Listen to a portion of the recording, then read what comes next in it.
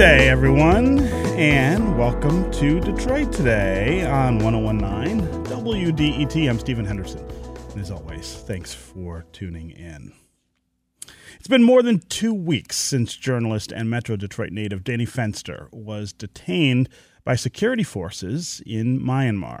Fenster has earned a reputation for telling stories of the persecuted and the downtrodden in America and abroad. Now, his family and supporters say he's facing persecution himself. Many people here in Michigan and in the federal government are working tirelessly to try to free him and return him home here to Southeast Michigan. I want to welcome two of those people to the program. Congressman Andy Levin is a Democrat from Bloomfield Township, represents Michigan's 9th District. He is leading Michigan's congressional delegation to have Danny Fenster freed from captivity and returned home. Congressman, welcome back to Detroit Today. Thanks, Stephen. It's good to be with you, as always. Yes, and we also have with us Bryan Fenster, who is Danny Fenster's brother. Bryan, welcome to Detroit Today. Stephen, thank you so much for the opportunity here. Appreciate it. So let's start with the background on Danny and what happened to him, what has happened to him in Myanmar. Congressman, I'll let you go first. Well, Danny was trying to come home to see Bryan and his folks, and you know, they do live in Huntington Woods, and he was at the airport, and they grabbed him, and you know, without any good reason, obviously without a warrant, no proper process, and it took a while to find out where he is. We now do know he's in the insane prison. That's not insane in English. That's INSEIN, but it's a terrible prison with a long history of political prisoners. And so we are just bound and determined to work with the family, which has done just an amazing job of, you know, carrying the torch to get Danny out of there. But we're going to do everything we can to get him out immediately and unconditionally. Bryan, as journalists, we always understand that the privileges we have in this country don't necessarily apply in other countries, and that there are places in the world where governments can retaliate against you for what you say or what you do. Give us a sense of what your brother thinks about all of that, and how much he thought of the potential danger he was in. Did he believe that he might be in danger for the things that he was saying and writing? Yeah, you know, he knew what he was getting into for sure, but he carries a deep responsibility. There is a responsibility when you're a journalist to be accurate, to be truthful, to you know, it's a cliche thing to say. We keep saying it, but it's the truth. I mean, to be a voice for the oppressed, to be a voice for the voiceless. And, you know, he's very selfless that way. And another thing we talk a lot about today is privilege. And he absolutely checks his privilege every single day and is humbled by his work and helping people. So he knew the potential what he was getting into. But again, he carries that responsibility very closely. Mm-hmm. And at the time he was there, I mean, he's been there just over 2 years. Ironically, he moved there May 3rd, 2019 on World Press Freedom Day. Mm-hmm. So at the time, you know, they were operating under a democracy, and, you know, these troubles weren't happening, obviously. But journalists have been leaving since the coup without issue. Which started in February. So yeah, we're very, very puzzled. He didn't think he was a direct target in any way. So we're just trying to get some answers. First and foremost, establish his physical, mental, and emotional well-being, because it's been, I think we're day 18 right now, and we haven't spoken to him. Yeah. So give me a sense of how your family is managing through this. As you point out, the maddening part, or maybe the most maddening part, seems to me to be that you just don't know what could be happening to him. Yeah, I mean, you know, we know this is going to take time. Things move incredibly slow there, which is frustrating, but we understand this is how this regime is operating. We just want to talk to him. We just want to make sure he's okay, in the least. Then we can worry about getting him home. The family it's, as you can imagine, it's not good. Each day is getting worse. Mm-hmm. My parents are broken up, but they are showing incredible resolve and speaking with the media and keeping his story out there.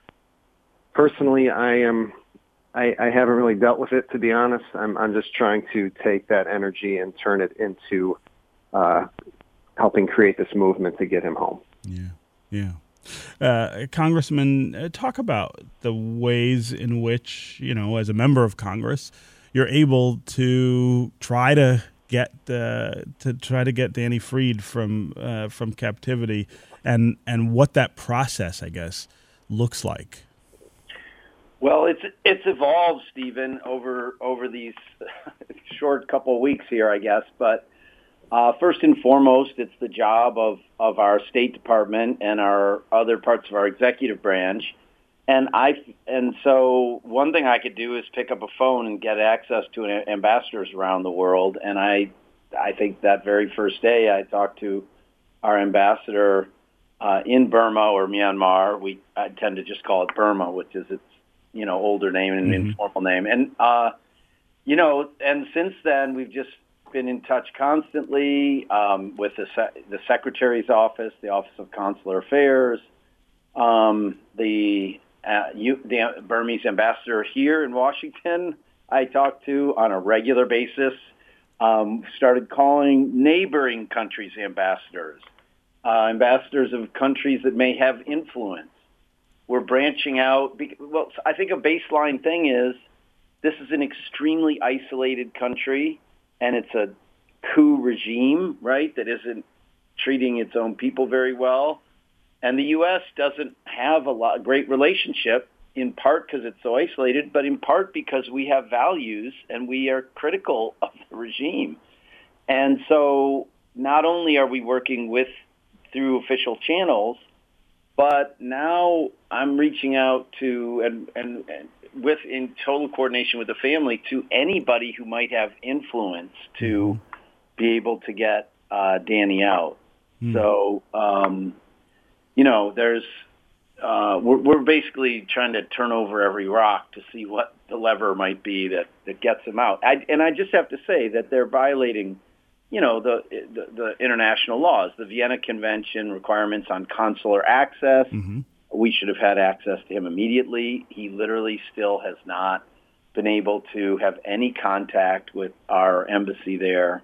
That is unacceptable and illegal. And so we're all pushing for that. But we're really trying to see what can be done. And you can say, well, it's an insular regime. But I think the campaign the family has created, the way Bryan is talking about, he hasn't dealt with it yet. That's because every day he is just basically running this very organic, powerful campaign of love and concern and connection.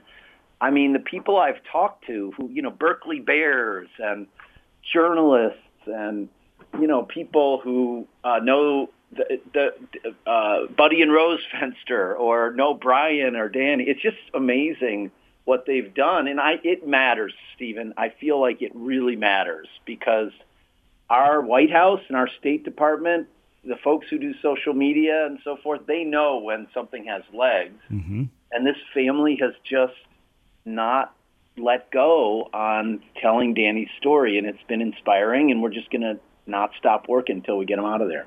And if I could jump in real quick, Stephen, so sorry. That's okay.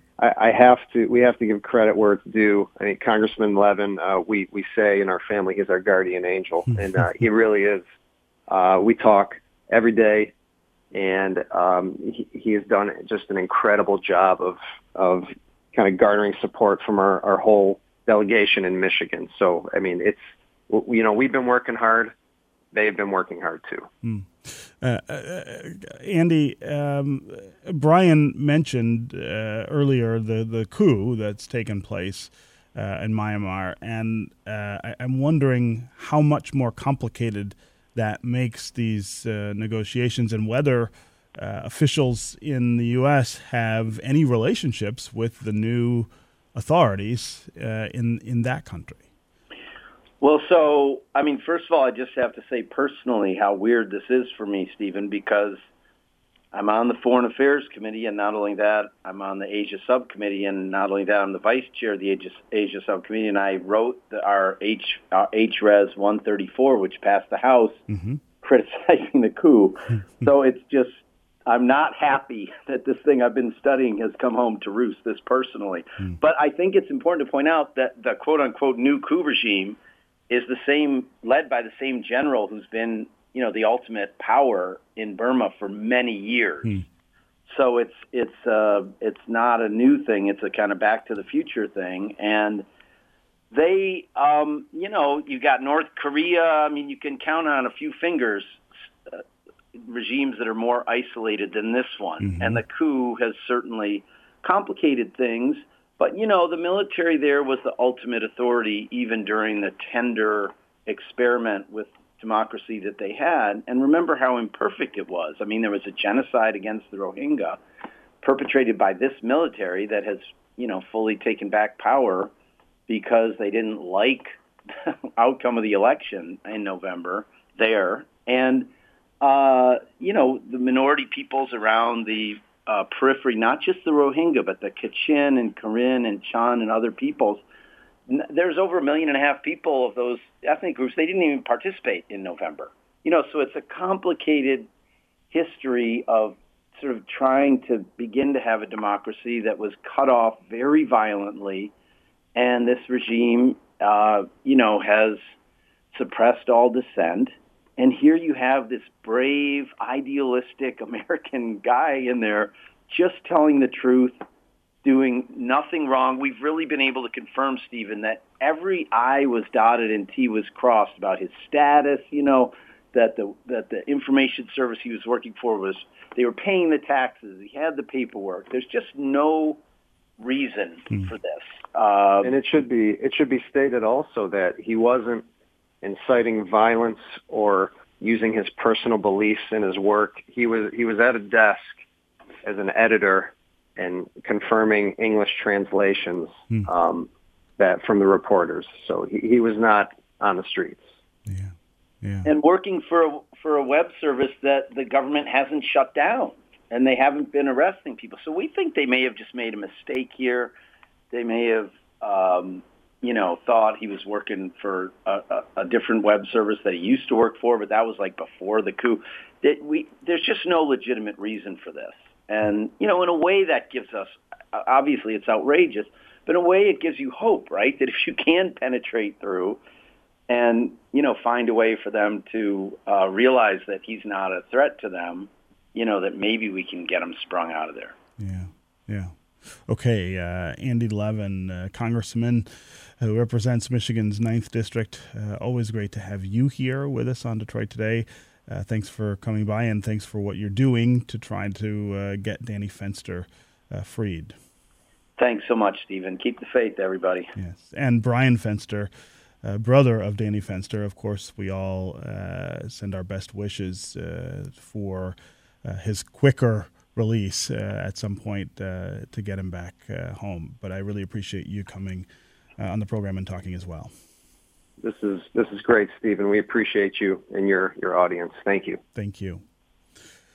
Okay, we're going to take a quick break, and when we come back, we're going to take a look at a new book on the recalibration and rebirth of the Democratic Party. Think of how low the party was and felt after the 2016 election, and then think about the bounce back in 2018 and then in 2020. What produced that bounce back, and what are the dynamics going forward for the party in governance? Stay with us for more Detroit Today.